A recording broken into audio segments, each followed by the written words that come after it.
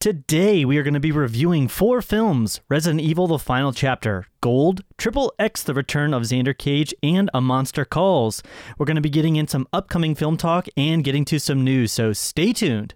Welcome to The Real Review.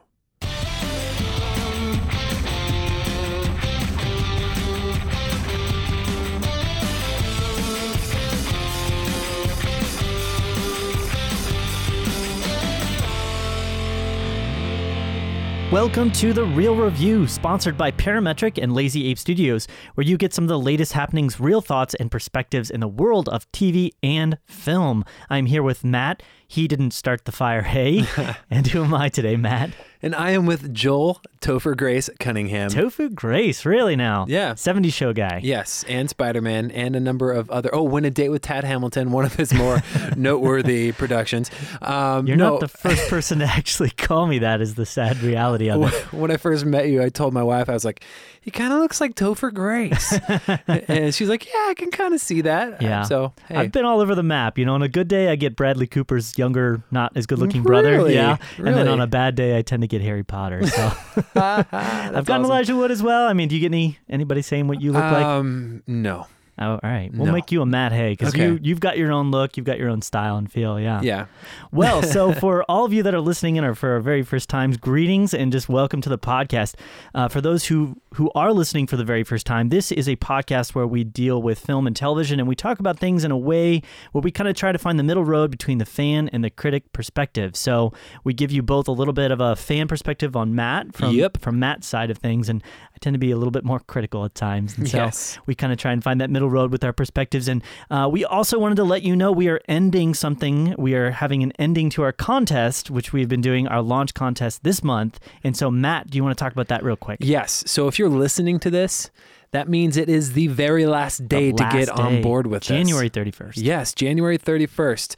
So if you're listening to this and it's January 31st and you haven't signed up, I don't know why you haven't signed up yet. It's a chance to win a $50 gift card to a movie theater of your choice. All you have to do is subscribe, write a review, hopefully a good one, and then email us at realreviewmedia@gmail.com, just letting us know that you did that.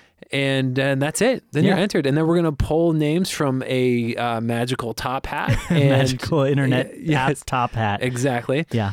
And that's it. Get registered, because today is the very last day to make that happen. Absolutely. And we would love to give you that $50 and have you win. So definitely get signed up. It's super simple, as Matt indicated. And, we also want to just encourage you guys, if you want to know more about us and news and things that are happening throughout the week, you can definitely check out our Facebook page, which is facebook.com/realreviewmedia. And we have a website, realreviewmedia.com. It's a great place to get connected as well. Yep. Yeah, so with that, Matt, why don't we get right into things and start reviewing some films? So the first film we are going to be talking about today is Resident Evil: The Final Chapter. And Matt, this is a film I actually have not had the fortunate or, unfortunate opportunity to see quite yet. So I'm going to let you lead off with this one. Why don't you tell us a little bit about the film and your thoughts on it? Absolutely. So to give you a quick synopsis on it, so it's picking up right after the events of the previous Resident Evil film, which was Resident Evil Retribution. And so Mila Jovovich, she's the only survivor of what was meant to be humanity's final stand against the undead and the Umbrella Corporation. Sounds like a great start for any film. Right. So there's a lot of backstory. If you've seen the other Resident Evil films, I can't even go into explain all of it. There's just a lot of stuff. Believe it or not, there's a lot to the story. Right. Yes. But it stars Mila Jovovich, and she's the main character. It's also written and directed by her husband, who is Paul W.S. Anderson, and they've actually done the last 3 together, I believe. Paul W.S. Anderson has been a part of the team, not necessarily directorial every time, but the last 3 that they have, or they've been doing that together, kind of a fun little side project that they're doing. Anyway, so this is the final chapter. And as you heard, if you listen to this show, the very last podcast that we were talking about, yes, I expressed my excitement for this for this film. You were super excited. I was excited. This is your guilty pleasure, as you called it. This series is a guilty pleasure series for me. I've enjoyed all of them, some more so than others up to this point. Joel, I watched this movie and I came out of it hating it. What? I hated this movie. Oh, that's so sad. I feel like I should have put some money on this. So I was so disappointed. I went with a friend. I said, this is not going to be a good movie, but I'm expecting to have a lot of fun. Yeah. That's what I told him. And he said, me too. Yeah. And I hated it. And I told him that at the end, and he was like, yeah, it just wasn't, it was the worst one. I agree. It was the worst one out of all the Resident Evil films. And again, I wasn't expecting it to be, an Oscar movie, Yeah. But going in, okay, there are a number of different problems with it. Okay. If I could describe it in one word, I'd say incoherent. Okay. The biggest thing is that I had to actually physically close my eyes during the action sequences. The way in which they were edited and filmed, there were so many little jump cuts. Like in one action sequence, you had like 100 different angles, and and each camera shot was only like a fraction of a second. Were they using any type of shaky cam? It was shaky. It was. Yes. Ooh, okay. And so it was shaky. Shaky. It was blurry. With quick edits. That's not good usually. I had to close my eyes because it was hurting my head. Like you couldn't tell what was happening. And that's just part of it. Not just incoherence with like what's happening on screen, but also the plot. Yeah. There was a lot of continuity issues. A lot of that is with the editing, not just in the film. Like there's one scene where this tank is driving. It's like a tank-like thing. The tank is driving and there's a bunch of like zombies on either side of it. Yeah. But they show a cutaway and there's no zombies on either side of it. They're like 30 feet behind it. And that's just one example of many. Continuity. But it's not just continuity in this. It forgot everything that it set up in all the previous films. Right. I'm pretty sure they either forgot or just got really lazy on the story making element of it. The dialogue is the worst that I've heard. They set up all these like unnecessary like relationships. Wow. And they want you to care for these people that you didn't just meet 5 minutes ago, but the main character just met 5 minutes ago. And, and they want you to feel sad for something that happens to them, Yeah. And so there's no payoff for anything, and they try to add this like really clever twist at the end of it. It doesn't work. It's very cheesy. Mm-hmm. Do you think they were setting it up for sort of another final chapter, or do you feel like they were just kind of trying to do something to get people in an unexpected way? Right. So they set it up in a way in which they could do another one if they wanted to. I did call that one. Okay, but a number of different interviews there with Mila and Paul is they're done. Right. They're done with it. They're like, all right, cool, we got the last one done, and you can kind of tell that they had to finish off the franchise. It felt like lazy and rushed, the movie just as a whole. I would imagine, considering, some of the stuff you're saying, Paul W.S. Anderson did write the last films that he directed as well, and if they're having continuity errors with the script and what happened in prior films, and they were written by him, you'd have to imagine there probably wasn't too much thought put into the scripting of the actual film. Right. So another thing too is in the last two films that he did with her Resident Evil films, the way they filmed action was an abundance and overuse of like super slow-mo action. Right. I've seen that before where like they'll throw an axe and it'll do this super slow-mo thing where the axe kind of rotates around the camera. Which can be really, really cool in the proper doses, right? Right, yeah. I miss that so much in this one because I would rather have every action scene be slow motion rather than what I got in this one. It was I've never had to ever close my eyes like that in a movie before and just be like, I can't even, it hurts my head. Wow. It's crazy. That is crazy. So I would say on a scale of, 1 to 100, where would you rate this one? 36. It's an F for sure. Wow. I'm not usually this harsh on movies, but for me to go in expecting a bad movie and to get something worse, I feel like is bad. It's really bad. Any good elements? Anything that you liked? It's done, hopefully. Yeah. I'm actually hoping this thing gets rebooted in the next 5 to 10 years, but done in a more serious way. Yeah. It doesn't go to, it just continues on the cycle with bad video game movies, in kind of if you want to contrast it to something that came out earlier, was Assassin's Creed, for example. Assassin's Creed, I wouldn't give too much of a better grade, and I'd probably give it a D. Just because you don't care about any of the characters and some of the way that some of the choices they made in the filmmaking process of the story elements was really a bummer.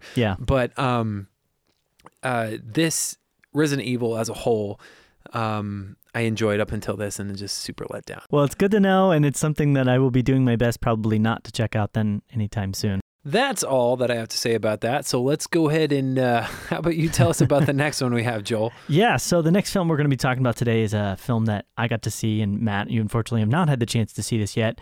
Fortunately or unfortunately at this point. We're talking about a film called Gold, which is directed by Stephen Gaghan. I'm not exactly sure how to pronounce that at this point. And it stars Matthew McConaughey, Edgar Ramirez, and Bryce Dallas Howard. And it basically tells the story of Kenny Wells, who's a prospector and desperate for sort of a lucky break, if you will.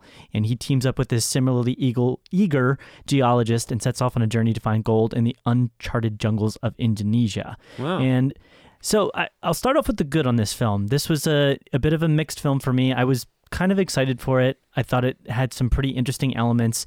I felt like the trailers were difficult for me because I thought that Matthew McConaughey's character in particular was a bit off-putting, to say the least, the way that he was embracing things. Right. So when I went and I saw the movie, what I really was left feeling with is that it kind of felt like a great film in concept, but tonally, overall, the film itself kind of missed for me. I think there was some really good story elements and some really interesting aspects of dealing with where this went. And it was always leaving me guessing, suspensefully. There was actually a fair amount of suspense guessing, like, what is the intent of this person? What are they really trying to accomplish? Are they going to betray this person? Are they going to... So there was a fair amount of intensity in regard to that. And I thought they did a really good job of keeping you guessing all the way throughout the story, all the way to the end, even when you're kind of left feeling like, is this what this is, or is it not what it is? I don't want to give too much away. Really? Okay. Yeah. So there's a bit of suspense. Absolutely, okay. Yeah. And so that was probably the biggest strength of the film, if you will. And I would say as well, there was definitely a couple times where cinematography-wise, this is where it kind of gets into the unknown territory, or a little bit hit or miss territory. The cinematography at times was great, but then at other times I was actually amazed to see there was a couple shots that were really out of focus. There was a couple shots in particular, especially in Indonesia, and maybe they were having lens trouble or camera trouble or something, but the shots themselves looked like they were having some sort of weird like aberration issues, like there was a disattached lens or something like that. Really? Yeah, and I was like really surprised to see that on like a, major motion picture kind of film. You don't find it was like purposeful or anything like that? No, that was what I was kind of wondering, but then when I really thought about the shots, there was really no reason to leave those as blurry and as unclear. I mean, there was one shot where it's literally Matthew McConaughey is looking out into this kind of like expanse of, when they're first in Indonesia, and he's showing him where they're going to be going, and they're going to be looking for, Edgar Ramirez's character, Michael, showing them where they're going to be going, and they're going to be looking for this gold. Okay. And the shot was like really blurry the first third of it, and then it kind of clears up. And I thought, well, maybe they're using some kind of like focus pull technique to kind of add interest, but there was really no purpose for it. Yeah. So weird. And that happened like 3 or 4 other times, only within Indonesia though. Everywhere else it was kind of fine. So that's kind of the maybe good, maybe bad. There was definitely some shots that were really pretty and beautiful and really done well and artistically. Then we get into the territory of, now that's just awful. And I would say, unfortunately for me, and this was really sad, was Matthew McConaughey's character was just totally a flop for me in this role. Yeah, I think I can appreciate what he was going for. He was going for real commitment to this character and real commitment to this role. He plays this character, Kenny Wells, who it's kind of this film is kind of an amalgamation, if you will, of what actually happened. It's based upon a true story of this mining company that kind of rose up and had this find in the jungles of Indonesia, and then it turns out that the find had actually been falsified. It had been a fake find, but through this, a lot of people had invested a ton of money into it, and they'd kind of been a bunch of people, and that's why I was saying there's a lot of suspense there of wondering, okay, is this person really aware of what's going on? Are they faking things? Are they telling the truth? And so there was suspense there, but his character was kind of this amalgamation of this other character that had been the main person of that original true story. And I don't know if he was basing it, I haven't had a chance to really look into that story enough, but I don't know if he was basing it upon that man, but he went for this kind of almost like hick, kind of Southern down on his luck, drunkard type character. And he had this thing with like a buck tooth that kind of stuck out, outside of his mouth. And the sad thing was for me is that I wasn't able to distract myself from Matthew McConaughey enough, the Matthew McConaughey-isms. So you saw him. Right. I saw him, and I saw him as the character. Right. Whereas I feel like if this had been another person that we maybe weren't as familiar with, you really might have been able, maybe if they played a character that really embraced those kind of feelings more, right? You might have been able to get more behind that type of a character and that type of a reality. Right. So it was bad in that sense, and I think that he kind of flopped it a little bit. I think he did a decent enough job acting it, but I just really don't think he looked the role very well. Gotcha. And I think a lot of the internal struggles that were there with the plot really came from the fact that you didn't really know what kind of story it was trying to tell. It was suspenseful in the sense that you're wondering who's doing what to who and why. Yeah. But it really fell apart in the sense that when I left the film at the very end, the final feeling that I had wasn't, okay, yeah, that's what I was trying to get from the film. It felt very disjointed, and I felt very much like I don't know what I was supposed to leave with, what's supposed to theme, what like idea. Yeah. Theme goes down to basically how people interact with each other. What's the human condition and how they're going to treat each other. Yeah. And it left with a very kind of somber, sad taste of what people would do and how they would treat each other. But there's this weird kind of almost upliftingness at the same time to the film. That's weird. Like that a person can do these horrible things unconsciously or unknowingly and fall into really bad things, but maybe it'll turn out well for them. But it really was more of a question mark. Huh. So I would say overall on a scale of, A to F, I gave this one about a C-. Okay. I think it hit around like the 73, 74 mark. I think if they had even a better character, a non-Matthew McConaughey type character in the role, I probably would have given it maybe closer to a B kind of rating, a B-. Maybe if it was Topher Grace. Yeah, if it was Topher Grace, yeah. Now, the funny thing was I actually really thought Woody Harrelson might have been able to get it. Absolutely. He kind of has that goofy lovableness to him. Goofable. That could be a new word. Yeah. The goofableness. And I really think, to keep with that, I really think Matthew McConaughey's not the goofable kind of guy. He definitely plays kind of like the silly, lovable, charming character, whereas, Woody Harrelson more plays like the down on his luck kind of bad, but he's probably filming Wilson or something else. So, and the other thing that I noticed when I was looking into this more and more is that the actual writers for this story, and I'm guessing the director probably had a bit of writing credit for it as well, but you had Patrick Massett and John Zinman, and both of these guys, if you look at their writing credits, the first film that they really did was Tomb Raider. Oh yeah, which is oh yeah, that's nailed quality it with that right one. there. Yeah, and then after that, they really did a series of mostly television shows. They did Friday Night Lights, they did Blacklist, they did a bunch of other ones, Last Resort, The Finder, and it felt like a television show in a lot of ways. It felt like episodic. It felt like they were trying to include a bunch of different characters with their own stories that were kind of jumping in and jumping out and kind of all going in their own direction. And I think that tonally didn't fit the story. Right. It felt like they needed to have a much more straightforward sense of tone and feeling with the overall story. That can happen. Some TV to movie transitions can happen. Russo brothers, great example of that. Yeah, absolutely. I guess it's not working out in their case for Gold. Yeah, I guess not, unfortunately. So I may not be going to see Gold. Yeah, maybe not. But you were so fortunate enough to see another film. I don't know if fortunate's the word that I would use, Matt. So tell us about this, Joel. Yeah, so I believe you're referring to XXx, The Return of Xander Cage. Oh my gosh, that's so exciting. Yeah, so this film is directed by DJ Caruso, and it's basically the story of Xander Cage. Well, I will say this is a sequel of sorts to two prior XXX films, and it basically, the story revolves around Xander Cage, who's left for dead, air quotes, after an incident, though he secretly returns to action for a new tough assignment with his handler, Augustus Gibbons. It stars Vin Diesel, Donnie Yen, Deepika, I can't pronounce this one, Deepika Padukone? It's okay, I forgive you. Yeah, and a bunch of other actors and actresses in this film, and overall I would just give you my synopsis right now. Wait a second, because even in the synopsis, he's like a secret agent. Yes, and then in the synopsis it says he gets assigned a tough assignment.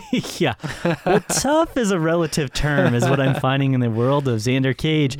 I think the thing that somebody pointed out to me, which is so true about this, is that Vin Diesel likes to like basically start a series and then let it go down the drain and then try and come back and like save it. Yeah. So like he did the same thing with the the Fast and Furious yep. series. And this is, I would say, not a return to strength for him, Vin Diesel.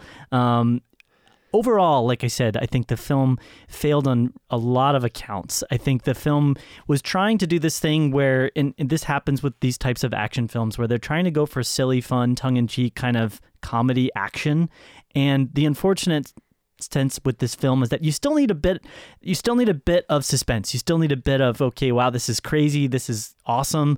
This film was so unrealistic and so just off the wall stupid to me at times that there was no way that I had any sense of suspense, any sense of just emotional connection or reality to the type of film that this was trying to be. So, Vin Diesel plays this character that basically, at the very beginning of the film, Samuel L. Jackson is this guy from the very first film that kind of brought in Vin Diesel's character, Xander, to be this XXx character. He's like this undercover agent guy, right? Yeah. And so in this film, it starts out with Samuel L. Jackson. I was actually really surprised to see Samuel L. Jackson revising his role in this. And the funny thing was, I'm going to spoil this, I don't really care, but like after the first 5 to 10 minutes, he's killed. And that's like, literally, it's like, hey, Samuel L. Jackson, and Samuel L. Jackson's dead. Man. And it's kind of how this whole film was for me. I was like, hey, look at that. Okay, and that's dead. Oh my gosh. It was literally this kind of like section of really silly set pieces that kind of led to an even sillier set piece of action that was supposed to take place. And they were trying to do these things where they were trying to do like double agents, where it's like, okay, well, now I'm on this side, and now I'm on this side, and now I'm going to betray you for this side. But nobody cared. That was the problem.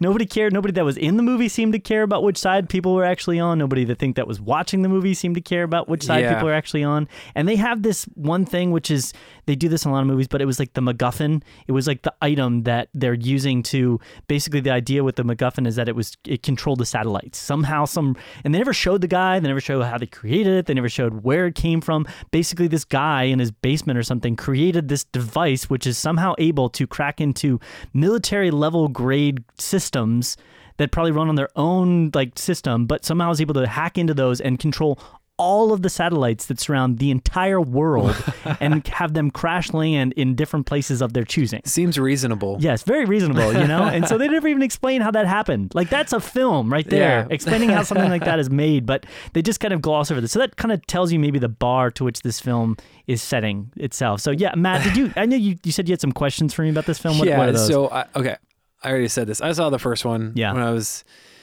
young, very young. And I didn't see the second one. I had no interest in that. This one I thought was going to be like what they were going for. Fun, dumb action movie. Now, after your synopsis and after your review of this film, does this tie into the Fast and Furious franchise at all? That would have been an amazing twist. Right. I would have actually loved that. I know. If they had somehow tied those two together. And I'm surprised they didn't try and do that, because that would have helped the franchises, I think, for both. They would have just had an ongoing universe for them both to be in. Wait a minute. Dom Toretto is also XXx. Crazy. The biggest twist with something like that was, Ice Cube makes an appearance close to the last. He's in the previews. That's not even a twist. Right. Well, and that was the dumb thing, is the film decides to treat this like it's a huge twist. Like, it's like, in the marketing. Oh my gosh, Ice Cube shows up and saves the day, which, first of all, he didn't need to save the day. He didn't need to show up when he did. And it's not a surprise when you put it in the marketing and when you actually put him in credits and everything like that. And so there was a lot of stuff in this that I was just really unfortunate. Donnie Yen, I love Donnie Yen. He is one of my favorite martial arts action guys. He was in a film called Ip Man, which is probably my favorite action kung fu movie of all time. And Rogue One. Yeah, I mean, he's a great actor, and I felt like he was really miscast for this. I think it really looked like he was phoning it in, and that was kind of the thing that I felt like all of it. And I think this film as well, and obviously it probably would do this, but it really disrespected women in a lot of ways. Really? Yeah. Okay. Obviously you're going to expect a little bit of that with this kind of like debonair rogue agent type thing. Right. But Vin Diesel's this character where he like literally walks into a room and every single girl is just like immediately attracted to him. And it's for like no reason, just immediately, just like, I have to sleep with this man. It doesn't, and there's a scene that comes in about, it's like a fourth of the way into the film. I know we're getting way down a bunny trail here, but he walks up to this girl and, you know, they're doing this thing where it's like, oh, well, of course they're going to sleep together. You know, she's interested in him. He's going to, and so she's like, no, you're not going to sleep with me. Instead, you're going to sleep with these 7 girls. Like, it just doesn't even make sense. It's just like, yeah. And so the whole film, I think it's just derogatory towards women in a lot of ways. I think it, it's a discredit to a lot of the people that were involved in it, and I would say very strongly, don't go see this movie. I don't think it needs to be seen. And here's what I would say. You know, we talked about this in the very beginning.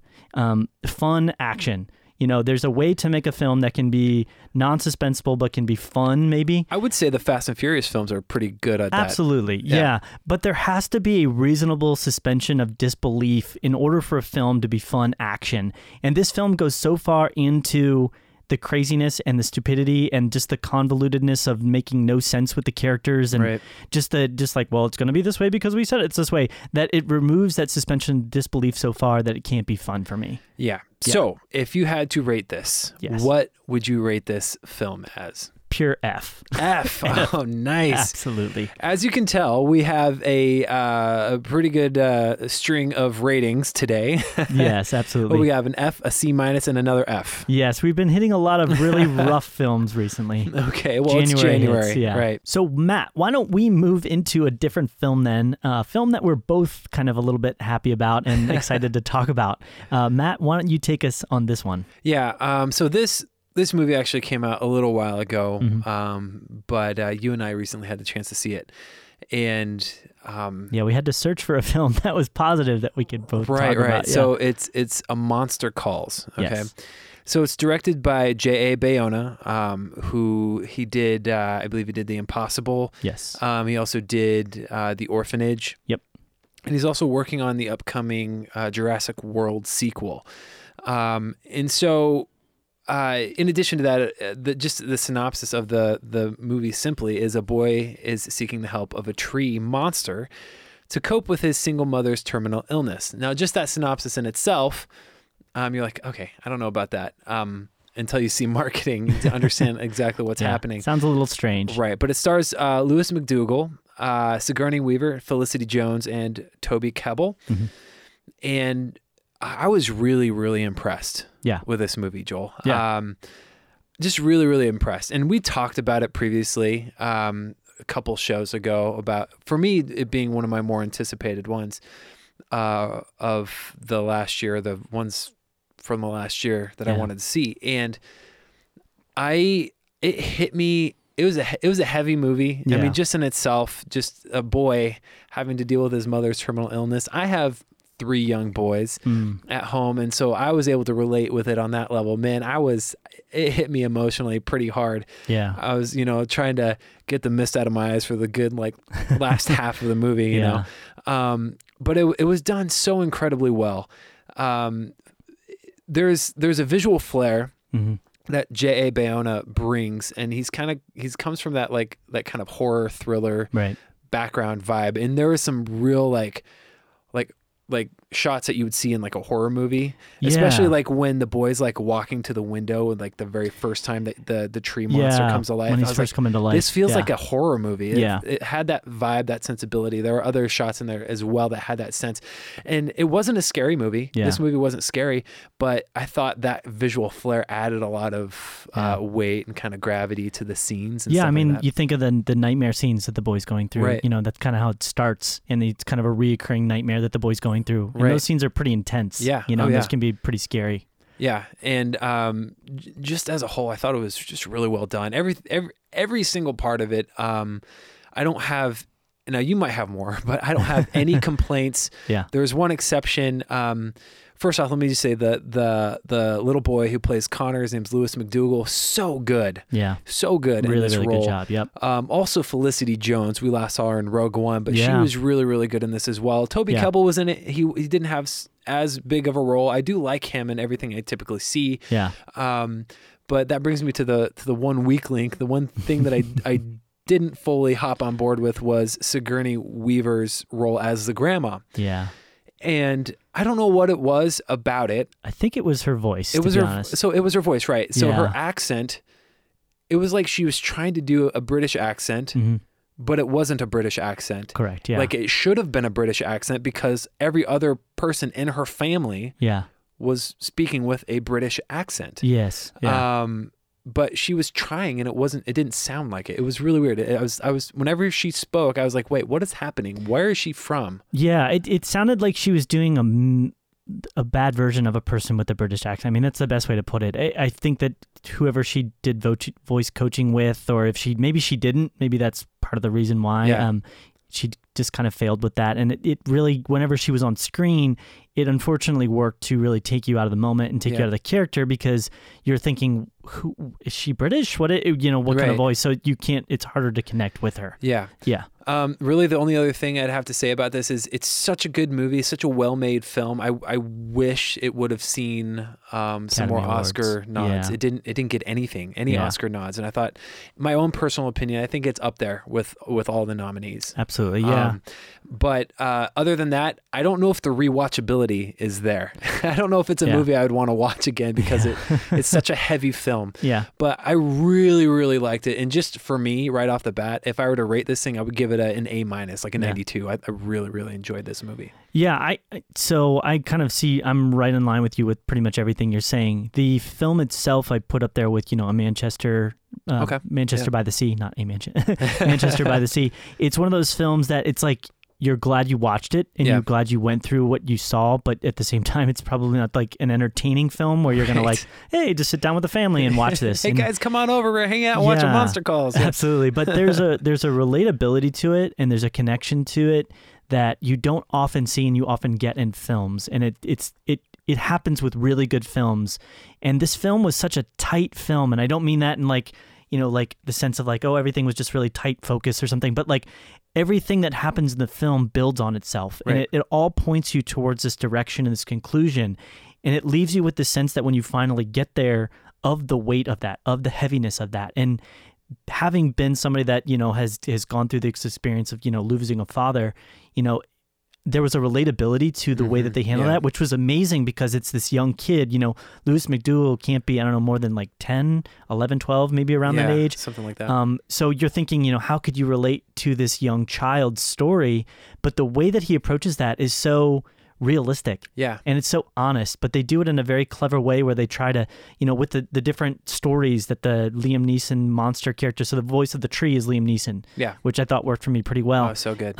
He tells these stories to the boy, and you're kind of left with, how is this going to relate? How is that going to connect? And the way that it all kind of informs things later on in the story is so rewarding, and is so just intelligently done. And you get a real sense of the cohesiveness of the characters, that the characters are going on this story arc. They're each going in their own direction. Even the relationship between, the mom and the dad, which is Felicity and Toby, you get this real sense of, they're divorced in the story, and you get to understand kind of, why they are, why they're divorced and why they're not there with each other. Right. And they're both trying to handle this experience for themselves, but also pointed towards the kid, towards, Lewis's character, Connor, and basically make this as acceptable and as okay as it can be to him. And so there's just a couple moments in the film, I mean, when he's, breaking everything, and when he's just, things are really happening close to the end of the story. I don't want to give too much away for people, but you really just are like, man, this is so good. It's so hard, but it's like,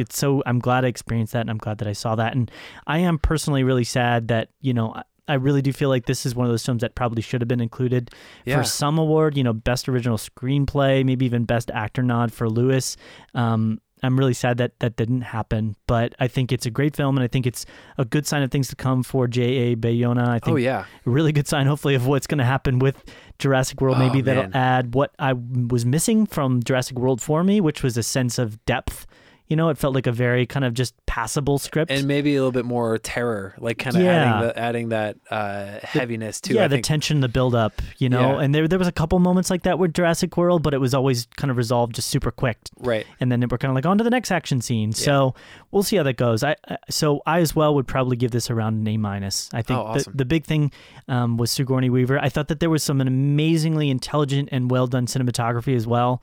I think some of the shots that they did, especially with like the way that they're wrapping in the story with the real world, was really cool, with the paint, that he's a painter, but the stories that he's hearing because it makes sense later, but why the stories look similar to what he's drawing. Right, yeah. I thought that was really awesome. So just really good stuff. So that is going to wrap up our conversation about A Monster Calls. Let's go ahead now and move into our next section, which is going to be our upcoming film talk. And we're going to start things off with what film, Matt? Right, so we're going to talk about The Rings. The Rings, I should say Rings, because...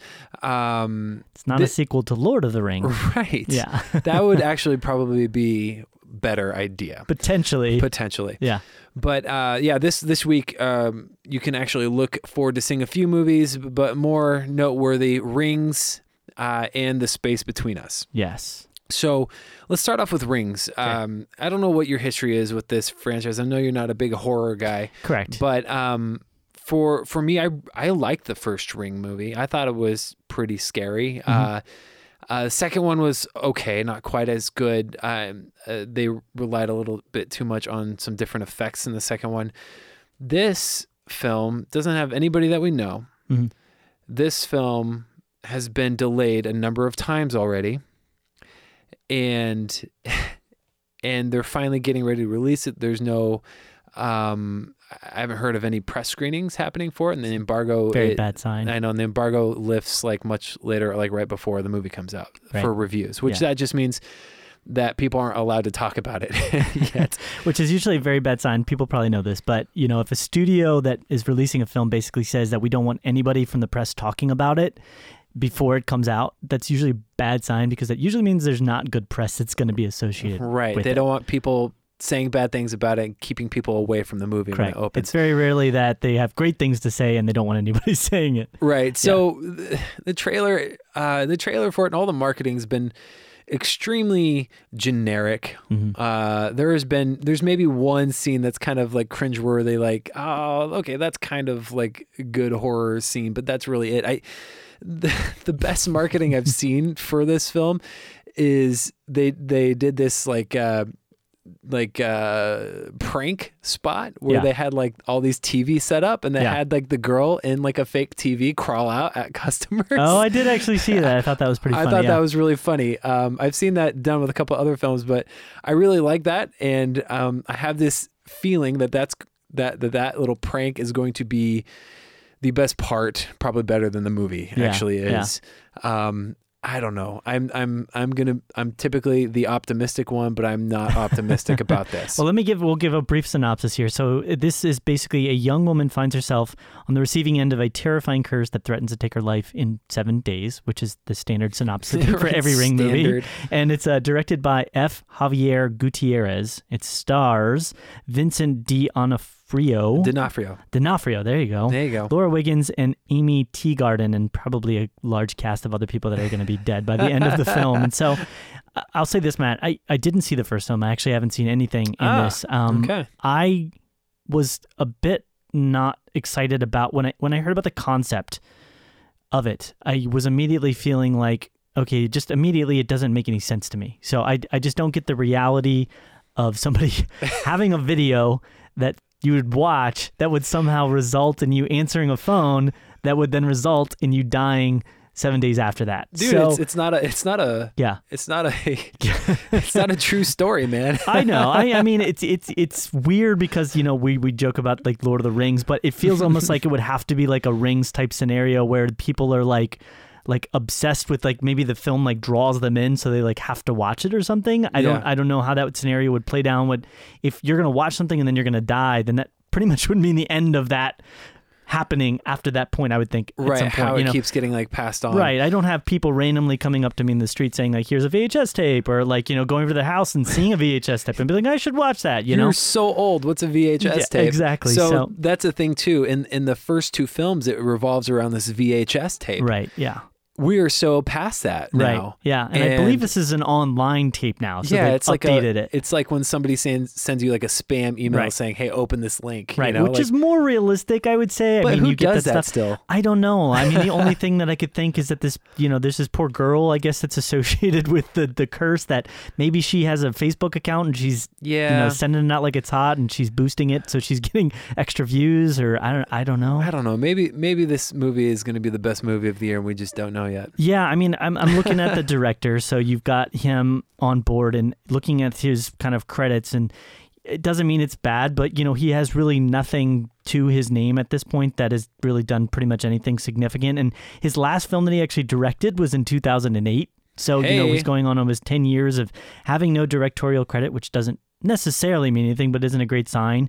And then additionally, if you look at some of the writers, you've got writers that actually haven't written anything since 2017. I think the most recent writer that you have is Akiva Goldsman, and he actually does, and he is, I would say, a pretty decently credited writer. I mean, he's got some credit for A Beautiful Mind and I, Robot. So he could potentially be a good writer, but you've got a team of other people that I'm just like, I'm not too sure about this. You've also got a guy named David Lauka, who doesn't have a writing credit to his name since 2012, and his last writing credit was House at the End of the Street. And so it's just, it doesn't necessitate that it's going to be a bad film, but it's a bad sign to start with if you've got these potentially not great writing credits that are associated with it. You've got a director that hasn't done anything in almost 10 years. So I'm just going to leave this one at my probably not to see. Yeah, list. right. So here's another thing too. And just because I like the horror side more of things, I think this last year, if anything, has proved that you can do good horror films without having a ridiculously high budget. Absolutely. So, and I would point to Lights Out. I would point to Don't Breathe, and even more recently, Split. Yeah.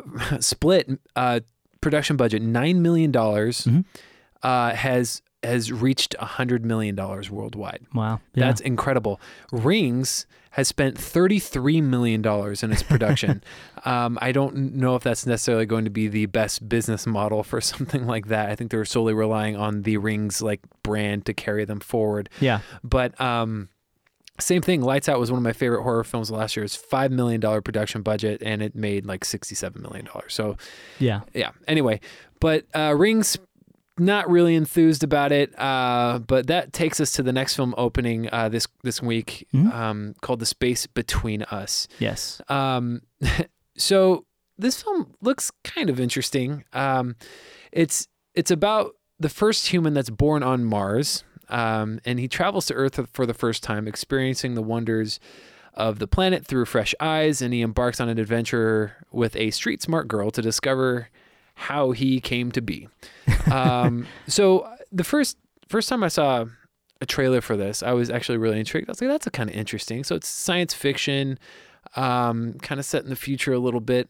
What would that be like if somebody were born on a different planet? I like the idea of that. Yeah. And I will say this is outside of the point, but totally stole my idea. I always thought it'd be really interesting to figure out what would happen if somebody actually had a child in space. I mean, right. Where are they from? Are they from, I'm guessing the space station outside of the point. What would be, would you be an alien? I'm guessing you would be the first official alien. That's why I think it would be so awesome. That would be crazy. Yeah. Yeah. I was born off of the Earth.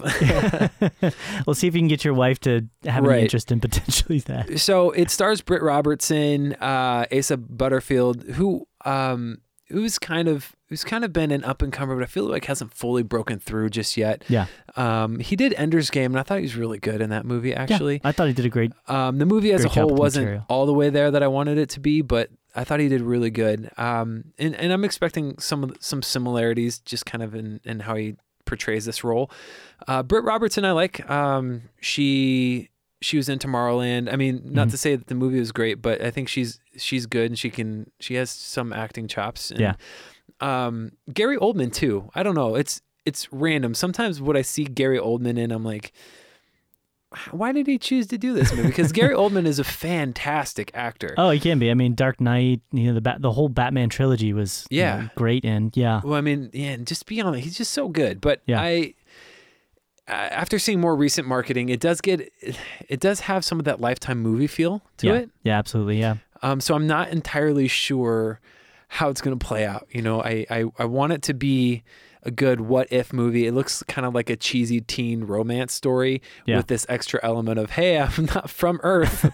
And it affects me negatively in these ways, but let's see how this affects our relationship and learn about the meaning of life, that kind of a thing. Yeah, I'm kind of similarly minded to what you're saying there at the end. I think it's taking on some somewhat melodramatic type feeling to me. It seems a little convoluted. And it seems a little bit like they're trying to, it's, much ado about nothing. It seems almost like they're basically like setting up this giant hypothetical situation that really could be solved pretty simply, which is basically like, well, go back to space, and it's probably deeper than that. And the character is probably going to have some real good reason for, wanting to stay on Earth to be with this girl. But I mean, is it worth dying for? I mean, that's probably the main point of the story. Is she worth dying for? Is he worth, giving up their life for? We'll see. I mean, it definitely has a bit of like kind of a romantic, sort of dramatic, but the thing with the trailer that I didn't like is that it really felt like it was trying to almost go for this like intense like thriller type thing at moments, and it really just seems like it's more of like a romantic kind of drama, Right. like a romantic dramedy type thing. So, and if you look at a lot of the credits, I mean, you have for the director here, which is Peter Chelsom, you've got, Funny Bones, Town and Country, then you have Serendipity, and then you have Hannah Montana, the movie. So, I mean, we'll see. I mean, maybe he's got something that he's been, he's got Hector and the Search for Happiness.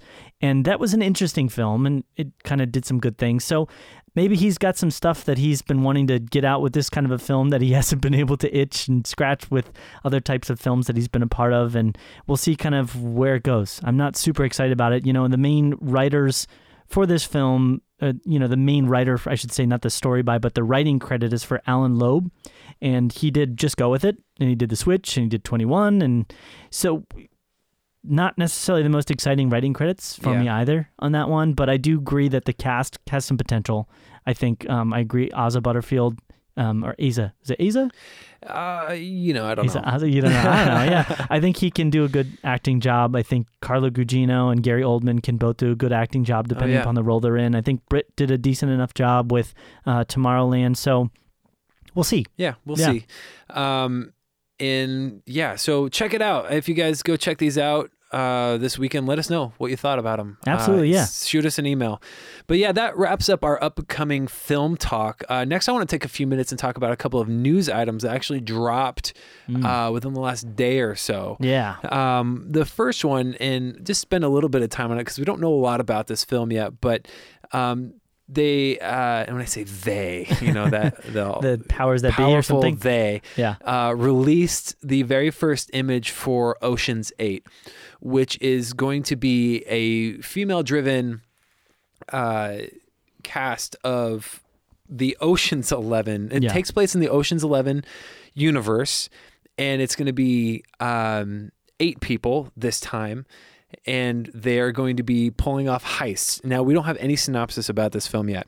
Yeah. The one things that we do know, and the image is okay. It's essentially just the people sitting on a train, which I can only imagine they're either going to pull off a heist or they're all going out to eat dinner somewhere together. I don't know, but there are some big names in this movie. You have Sandra Bullock, you have Cate Blanchett, Anne Hathaway, Mindy Kaling, Sarah Paulson, Awkwafina, not your water bottle, the actor Awkwafina, yeah. And then Rihanna, and then Helena Bonham Carter, and I hear that, and there are a ton of really, really talented people in that lineup. Yeah. And maybe some that aren't extremely talented, but you could see where they're going. Like, okay, they have Mindy Kaling. Okay, she's probably going to be the comic relief, Yeah. Her and Awkwafina, just because of the way that she has done her comedy stuff on TV. But Sandra Bullock looks like it's going to pull the star. Now, there are some, it's connected to the Ocean's 11 universe. There is some talk that Sandra Bullock's character is Danny Ocean's sister. Okay. Yeah.